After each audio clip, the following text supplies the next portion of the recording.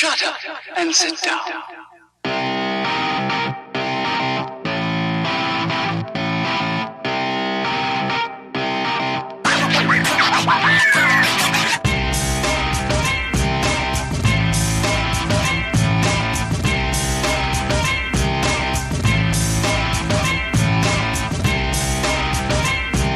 This is the Muscle and the Hustle podcast. Hello and welcome back to another Muscle and the Hustle podcast. Today we've got a very special guest, and I'll let him introduce himself. Thomas? How are we? Sorry, I was putting the light in there. I'm good. How are you? We're all good, man. Trying to get over this lockdown stuff. Off air, we had a quick conversation to see when we're going to get reopened, and I think between the three of us, we don't have a clue. But yeah, Thomas, just for people who don't, maybe aren't really familiar with yourself, could you give yourself an introduction? Because I'm sure you can probably do it better than us. Yeah, I was going to go in with a McGregor. I'm the pound for pound number one introduction, but I'm an online coach. I've got my own members site. I'm a sponsored athlete with Insight Supplements, and then I do sort of the social media side of things, mainly YouTube and Instagram, and then other sort of business ventures like own clothing brands and going down the route of sort of ebooks and what else to come in the future. But everything's sort of been put on hold at the moment in terms of like opening up new business startups. So just waiting for this situation to end, and then we can start going back into sort of quote unquote normal work. Yeah, well, like that just comes down to seeing the opportunity in the isolation, doing all the background work and stuff. So I 100% get that. Yeah, like I'd say a lot of people listening will probably have seen your Instagram at some stage or another, because it does pop up, because it's different, which is good, because there's so many people that just blend into the background. And that's one of the reasons why, like when Mickey was saying about you coming on board here, I was like, this is cracking, because a lot of people need to sort of see that other side of things, whereas it's covered up quite easily. So like that's why I want to dive into like even just go to your background, like where you started with all this and how it started to build momentum for you, because that's probably what a lot of people want to know. Do more how you got from the start to the middle rather than where you are now, because that's quite high for a lot of people to get there. Yeah, of course. I mean, my following still, and I sort of say it on most podcasts, it's not the largest following in terms of like the hundreds of thousands, but my engagement rate and the sort of comments and likes that I'll get and story views are probably reminiscent of some of those that do have hundreds of thousands of followers. And I think that growth has just continued from the very beginning, where I haven't dropped off in terms of engagement with my followers. You know, I'll try and respond to every single comment. I'll try and respond and reply to every single YouTube comment and an Instagram story. So I think it's almost like I've tried to build a community almost within my Instagram, and not just a throwaway follow that people can kind of tune into. I almost wanted, when I first started doing Instagram and YouTube, I wanted my retention rate to be incredibly high. So I didn't want people to sort of join, follow, and then they'll go, I'm not really interested anymore. Yeah. And I'm sure people do, because, you know, everyone's like, Marmite either dislike me or like me. So I will get people that jump on board and then go, well, I'm not really a fan of this guy. But from day one, I've always set out to not essentially have the largest following, but more so one that's going to stick around for a sort of a long time. Yeah, that's going to work out like the best in the long term, because just as you said, like how many people do you follow and then you unfollow with like 300,000 followers, and it's because you've no faith in them, like you don't trust them. And I think that's the thing that you probably have with especially people that follow you. They know that if you say something, you're actually backing it yourself. You're not just talking shit. But that's hard. That's hard to actually get across over Instagram, because some people are doing that, and you can almost see through it in a way. Whereas it's nice when you see it, because I've even talked this about a couple of times, and it's that realness, and that's probably why people, just like you were planning them, you've left probably comments whenever you're younger, maybe on like fucking C-Bums video or something, and if he replied to you, you go, holy fuck, that's unreal. And you forget that if you have a couple thousand followers, sometimes replying to somebody can be like a big fucking deal, even though that sounds mad, you know. So I think that probably is one of the reasons why it probably has built so well for you. In terms of like built the business, it's obviously came with that and all other, but in terms of like where you started with training, did that start from like dead young, or did it start from like, when are we talking here? It was. I mean, it was sports before training. So it was swimming, and I swam for sort of 2 to 3 years and got quite high in terms of competitive level. Then cricket, and in terms of sort of district level. But I found that within team sports, that feeling of being let down, I felt far too much. And if I've put a good shift in or a performance, or if I've scored a 50, or I've had 3 wickets, or I've swam well, and my team let me down, there's nothing really I can do about it. But with bodybuilding, that focus shifts. So if you fuck up, if I go and compete and don't place, that's all on me. It's not.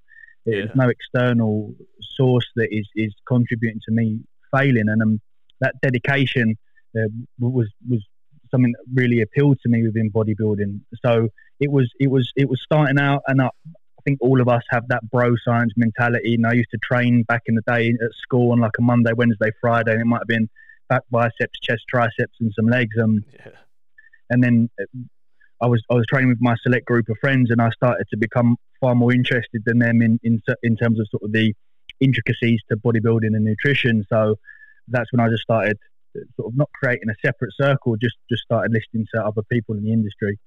Yeah, do you know what I think is quality there whenever you take away from it? Like the fact that you said, like, the ownership, that you can't blame it on anybody else. Like, it's your nutrition, it's your training. You can't go, fuck, he missed that shot. Yeah. Because it's all down to you. So I know exactly what you mean. I think it's to back yourself and know that if you do something wrong, or you don't place, like you said, in a competition, or you don't score, it's literally down to you, and you cannot blame nobody else. And I sort of like that as well, because you can't blame anybody else. We'll dive into the good stuff. I know Mickey's probably fucking creaming his cacks here to talk about Ibiza with you. He absolutely loves it. So he definitely want to talk about the love here. So you can dive on in here, Mickey. No, I just actually wanted to go into the more YouTube thing. Just, I've been following you on YouTube for a long time, and I never actually noticed until I was listening to you on another podcast, I think it was March time, that 90% of your first videos are all gone. Yeah. And then you were saying on the podcast that you were about to go on stage, and you had to frantically fucking delete all your videos in case they took down your whole channel. And that's testament, I think, to the people that's your community that stayed on board. It was an odd time, because my views have gone from, I think, 12 or 13 million down to like 6. Obviously you lose all of that engagement, and they're the sort of videos that stick around on YouTube, and they sort of excel and grow your profile. Like I did a video on modafinil probably like last year, which is like a kind of sort of like focus supplement that people use, a bit like Adderall, and that at the moment is gathering so much traction. It's weird. Like I'm getting 200,000, 300,000, 400,000 views off one video. So yeah, that big drop in subscribers not dropping subscribers, dropping views, had a little bit of an impact for a short time. Yeah, it was. I really didn't even notice it until I always wondered community guidelines with YouTube and the content you're putting out. Even though if anybody watched the content for 10 minutes, they knew it was educational. You know, you were doing it as you said. You were doing it to help people rather than you're not boasting. You know, you always found that maybe when Rich done it years ago, it was kind of like more of an ego part of it, whereas yours was purely educational, and it was giving people a lot of value. But clearly, YouTube they don't really look into that. They just look, that's not ticking that box, so it has to go. Like, yeah, it was odd, because that was the sort of turning point for me, is that I was watching those like Boston Lloyd and Rich Piana, where it was almost like their brand was, let's fucking eat and fucking inject and shit. And I thought, like, that's not the sort of image that we want to be portraying with anabolic steroid usage. So it was at that point where I took it upon myself. But I think there was a time in the industry where there was so many people talking about anabolic steroids that it was hard for YouTube to sort of decipher which was educational and which was sort of like meathead, let's inject gear, try and be big as possible. So it just got to a point where any keyword in my title or bio or description was anything to do with anabolic steroids, they would just block it completely, you know, and I didn't want to have that third strike, which would mean all gone. Yeah, and then I take it you couldn't monetize them either at all? No, no money was coming. I mean, no money's coming in now. I think I probably make about £200 a month from YouTube, which is obviously it pays for some food shopping, but it's not the sort of glitz and glam lifestyle that some people think YouTubers live. Yeah, it's not the Logan Paul fucking stuff like buying houses in LA. But then you transitioned a lot of your community then to the TM Cycles members platform. Yeah. And was it hard to get them to move over, or did you find that they were nearly asking you to create something? It was. I always had it in the back of my mind that I wanted to create like a sort of a hub where we could go to for educational content, not only anabolic steroid usage, but for training. And I would flirt with the idea, and I think as we should all do with marketing, just to see if anyone bites.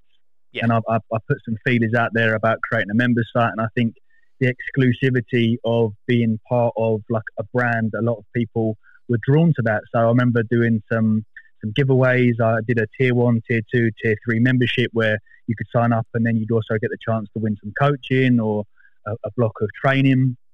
And the first night it did really well. I think it got to sort of 50 members, and then now it's sort of snowballed, and I'm creating more content around sort of growing your business, how to create a member site, how to grow your Instagram. So I think we're under sort of 2,500 members at the moment, which is which I'm really pleased with. Yeah, that's class. Going by your Instagram again, we Tony talked about it. You've got a unique way of doing your Instagram. You use the rule of 3, which is predominantly when I have a background in marketing. Most of it's all like nightclubs, DJ sort of stuff. But the rule of 3 is something that I've always kind of tried to use for the brands. As long as you have enough content that you can use it. I think you're the first. I always see maybe female kind of influencers using it. I've never seen an actual a male in the fitness world using it. Would you say that it's a big part of your success on Instagram? When I first started doing it, it was when the following started really increasing, and I tested the waters with either sort of columns. So instead of doing like a row, it might have been the left column would have been the physique update, the middle column some training, the right column maybe a lifestyle or some food or eating out, and that did okay. But visually, it didn't really click for me. And I draw a lot of inspiration, as you said, from the sort of female influencers, not just in the fitness industry, but in the sort of fashion and clothing, because they've nailed that really sharp look. You can look at their YouTube, everything's, even to the smaller things, and from what I can gauge, there's never any wires in the background. No. There's never any sort of like socks lying about. Every shot that they create is so sharp and so clean, and it only adds to that premium brand. So when I come to release some content or release a t-shirt that is maybe more money, it allows me to enter that price bracket. So yeah, that row of 3, and it a lot of people ask how to do it, and it's a simple task of just pulling 3 pieces of content from one piece. So my vlog, if I'm wearing this grey Nike, this quarter zip and an icon hat, there's probably more than 3 shots of me wearing it. So that would just mean that 3 blocks are using this piece of clothing. Yeah, I think I had nearly gotten away without using it for a while and forgot about it. And it was only then when I actually noticed that you were using it, and it just clicked on me again that it had actually, for someone who knew the trick, it had sucked me in. And I was like, oh, look at that. And then you're going, fuck's sake, there's a marketing employee's just working on me, and I'm normally the person using these fucking tricks. But yeah, I think a lot of people, when it comes to, as you said, your Instagram, you've what's the word? You have a high level. You're not just going to put out any picture. I think a lot of people, especially at the moment, because they're in lockdown, they're stuck with us. They're stuck in 4 walls, or they haven't got their video people around them, or they haven't got their camera people around them. So they're sticking out. You can actually see a decline in their content. So that before, the stuff they were putting out was probably all curated for them, and now they have to do their own stuff, and you can just see a massive up. Whereas you're a one-man show. You're doing everything yourself. You're doing all your own editing. You're doing all your own pictures, all your own vlogs. Yeah. That was from when I first started, sort of 6 or 7 years ago. It was always my mission statement was I wanted to create everything myself. I don't really want to outreach, and I don't want to have to pay certain people. There's obviously a time where where it's acceptable. So I'll pay a videographer to do some of my members' Yeah. content because they're paying customers. But there was always it's probably a bit of like a stubbornness thing really. You know, I wanted Yeah. to be the person that creates my own brand, and even like the Twitch, I'm going into sort of the world of online streaming now. All of that is like I wanted to create my own content, and it was a nice chance to step into a different realm of business, which is like online gaming, and create a different color theme, a different style of logo, a different style of picture. So yeah, and it's always excited me just to do everything and to be able to sit here and go, look, I built this all myself. Yeah, that's kind of that's sort of your personality trait, the same as moving from this team sports to the bodybuilding. Mm. You're more of a lone wolf than a Yeah. than a team. Deep. No, definitely one of the things I picked up on there. Would you say that slows you down slightly because you maybe don't delegate it out? Is that because that probably comes down to the same as me? Like I would be sort of like not a trust issue, but whenever nobody's going to work as hard for you as you will for yourself, like that literally is. So like I'm getting like an email automation done for clients at the moment. Now whenever you send that out, you're automatically like, yes, that saves me time. I can spend it focusing on clients, doing this and that. But the thing is, if I spend time doing that, I feel like although it is done to your standard, it can hinder you in a way. You know, like it does slow down the pace that you can build momentum. Now, I'm not saying obviously you don't want to hand off your ethos or your logo. That's all real personal stuff. But I understand what you mean about the videos and anything that can be done by somebody else. In a way, it should be. Whereas I always find that I do really well trying to. I've only got really good at this last one. Trying to stay in like I hate the word for it, but like your genius zone. You know where you're good. The one thing you do that's cracking that most. Whereas the people are better at email automations than me. Why the fuck would I do that? You know. So just as you said, videography, like you're just probably quite good, so you almost don't want to hand it off. Do you find that slows you down slightly, not delegating if you get me? When I first started, yeah, but then even like the simple thing of having like shortcuts on a keyboard to make editing times go down, Yeah, it is enough for me. And there's a particular style that I like to my videos that even if I were to give content and images and clips to a videographer, they're not going to nail it like I edit, you know. And the small things about picking up on different types of house music, and yeah, I don't find it a chore, and I completely understand the whole sort of work smart and not harder kind of mentality, and I try and do implement that into sort of marketing my members' site and things like that. But essentially, you know, if I'm asleep for 8 hours and I've got however many hours in the day, there's enough time for me to do what I do and still have more time to chill and eat and chill with my girlfriend and things like that. yeah. It's as you said, takes even though some people might notice it, but the way you edit your videos and the way you shoot your videos and everything, that's part of your charm.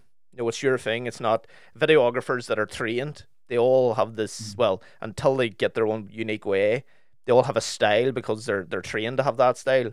Whereas you have just your way. It's just the way you do it. We notice we do a lot of kind of marketing stuff for some of the clubs in Ibiza and stuff, and raw videos. It used to be the nice fancy videos from clubs and the after movies done well, but now it's the raw footage. It's the mobile phone footage.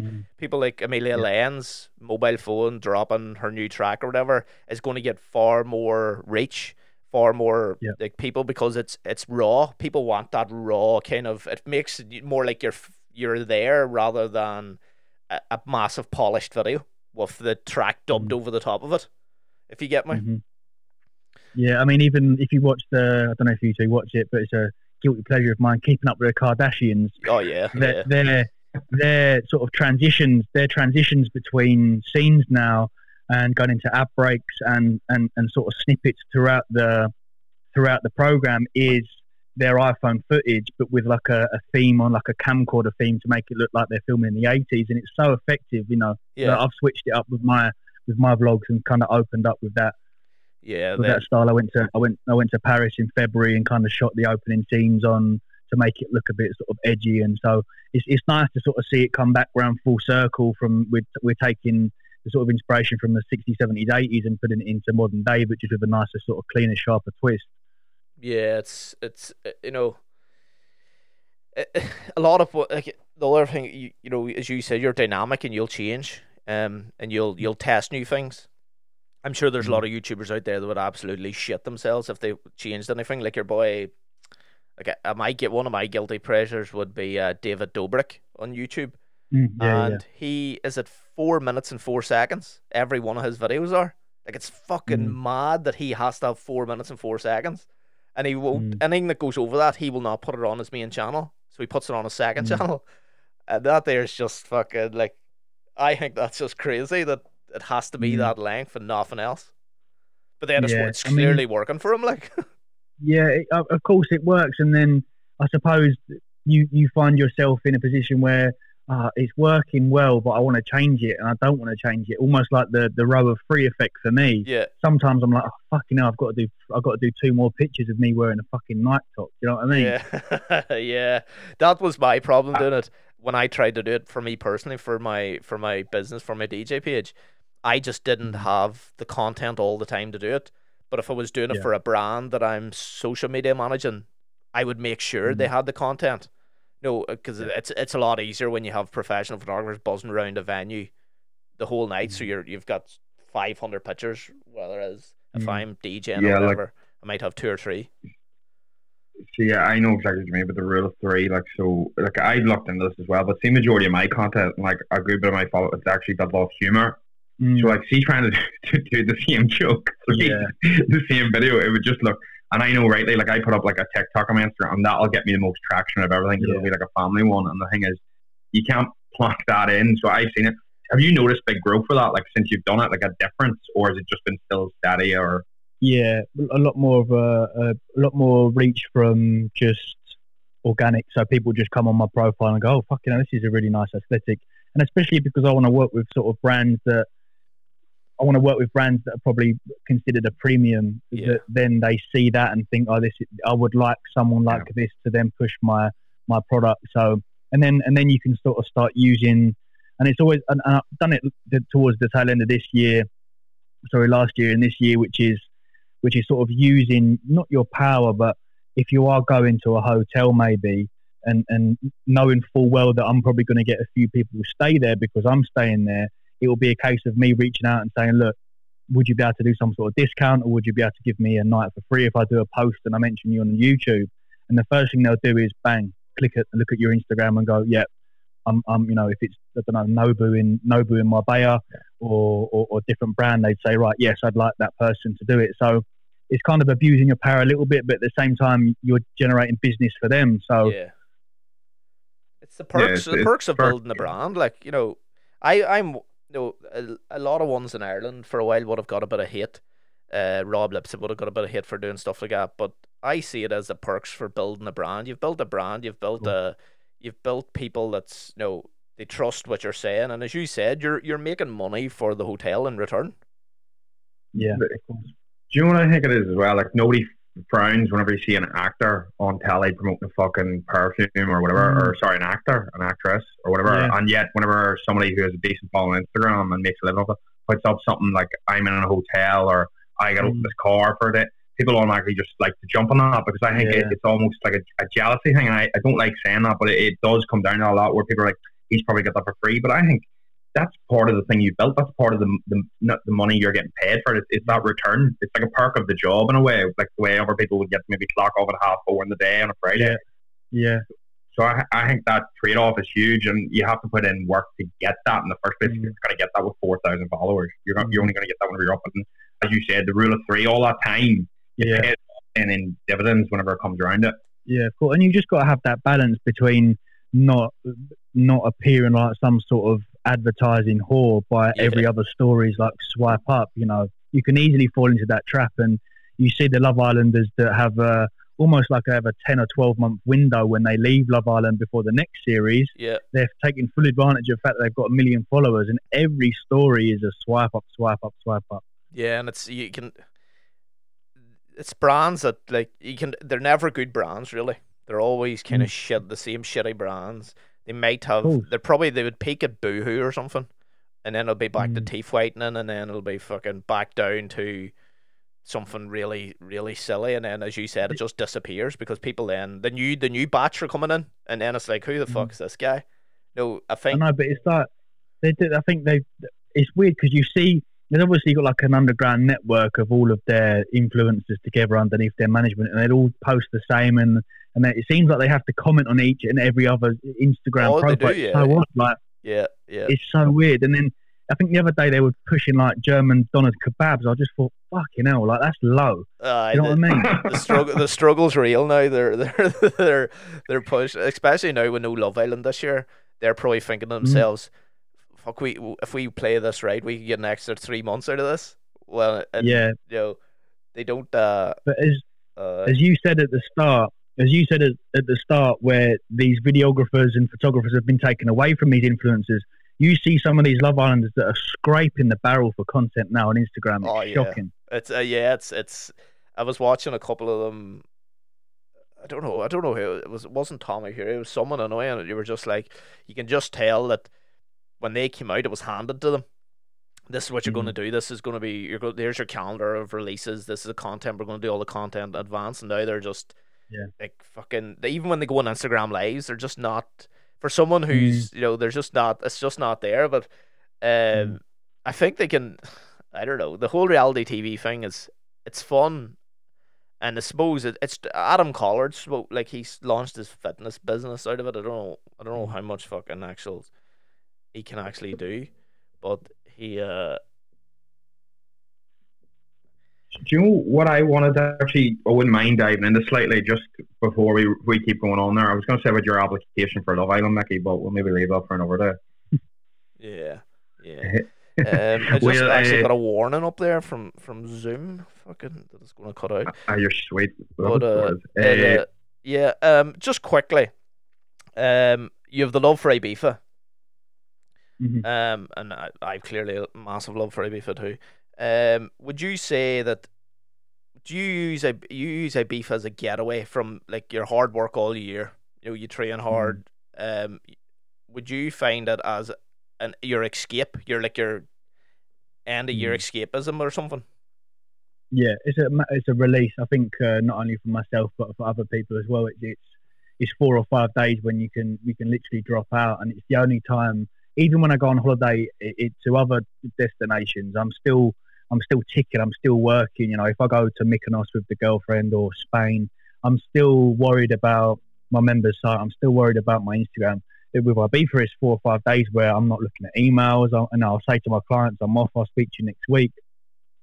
So I mean, we're meant to be going next Tuesday for opening, and obviously that's been taken away now, which is a shame. So actually, I was meant to be going this weekend too for Monday for Ocean Beach. Yeah.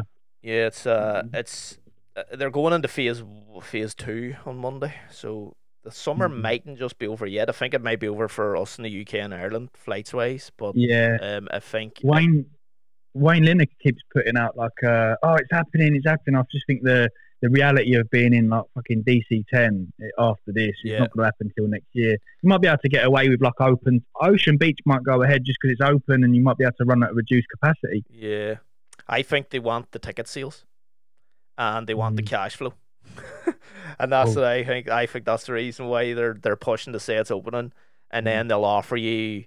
I've seen a couple of festivals doing it. They continue to sell tickets, and it's not happening now. So your ticket is valid for next year, and you'll have first refusal on the year after as well. So people are like, yeah, keep our tickets. And you're like, that's a pure cash flow problem there. So but Wayne's always optimist. Like people probably told him when he was fucking when you're opening Ocean Beach, it's not going to happen. You're opening Lineker's not going to happen. Investing in Skinny Kitchen, not going to happen. He's pure. He's the optimist. Like, he's a nice guy. I was a lot of time for him when I met him last summer. He's living the dream too. Like, he's. Yeah, of course. It must be hard. I mean, I've never been so gutted. I think it was Soul Town. Soul Town was meant to be next Thursday because we booked because it's my missus' girlfriend on the Friday. We didn't realise there was going to be many events, and then all of a sudden, Marco Carola said that he's going to be back at his residency on the Thursday, so I thought brilliant. And then out of nowhere, Ushuaia said that they're going to be doing Ants opening on the Saturday, so I thought, fucking hell, we've bagged a good week here. Yeah, because opening is this weekend, and then we were opening house events. House in Paradise was opening on Monday. and then Okay. pick up. The boat parties were kicking off then, so Mm. it's gutting, but hopefully we get. Hopefully, I have still this slight bit of faith that we can get something out of the summer. Hopefully, I don't want to like test. I want to test the water. I want to get out and about. But last summer was good. Like I was out a lot. But Yeah, it was busy last time. We went for closing and it was too much. Like we went to Elro closing. It was the first time I just couldn't move at all. It was horrible. Yeah, I had that. What night was it? I had that at High. I went to actually see Idris Elba play. I was intrigued to see if he was actually that good. So I went to see him play, and it was fucking ram. But then Space always went over capacity all the time. Yeah. Like, so I wasn't. It probably was actually safer than Space was. Like, it wasn't trampled style, but yeah. Hopefully now we can get it reopened. Just in closing, Tom, where can people come and find you, or if they want to learn more about you? Yeah, so all the Instagram and social media is TM Cycles, and my website is thomasmoore.co.uk, and then the new online streaming, the Twitch is TM Cycles as well. So looking forward to releasing that and seeing how we get on. Cool. And then you've got a new podcast launching as well. Yeah, that's with Josh and Joe, the BBC, which is Brightman, Bridgman and Cycles. So yeah, a few play on words on that particular one. So we just did our first podcast yesterday, and we're doing it, I think, fortnightly. So yeah, it's good to get all of us three together. And I think we're definitely looking, now that this coronavirus has happened and we've been restricted access to our gyms, I think we're trying to create our own gym probably towards the tail end of this year or next year, where we can sort of use as a content hub creation and people can come in and train. So it should be good. Class. That's good. Cheers for coming on, Tom, and hopefully we catch up again soon, and then we never know, we might meet up in Ibiza for a cheeky wee drink. Yeah, 100%. I think I'm hoping that there's some events out there in sort of end of the year, September, October time, because I know Solomon closes Pasha quite late in October because my birthday's then. So fingers crossed we can get out there. Well, that's I think their backup plan is, if they need to, September, October, start of November, to get at least I think they said a 7 to 8 week run out of it. I know the Dutch, they own most of the clubs. That's their plan. They don't want to have the whole summer. They want to run it right up to the airport technically closes. But whether they seem to have this gripe against Boris Johnson in the UK for the whole Brexit thing, so they might ban UK travel. I mean, I'd happily arrive on the island and let them stick a swab down my nose just to test me, and then like, right, you've not got it, go and fucking rave, and if you have, then back home. You don't want to be tested on the way out, but the way home. No. Cheers for coming on, Tom. It was great to chat. Thank you, mate. You. Appreciate it. Cheers. Bye bye.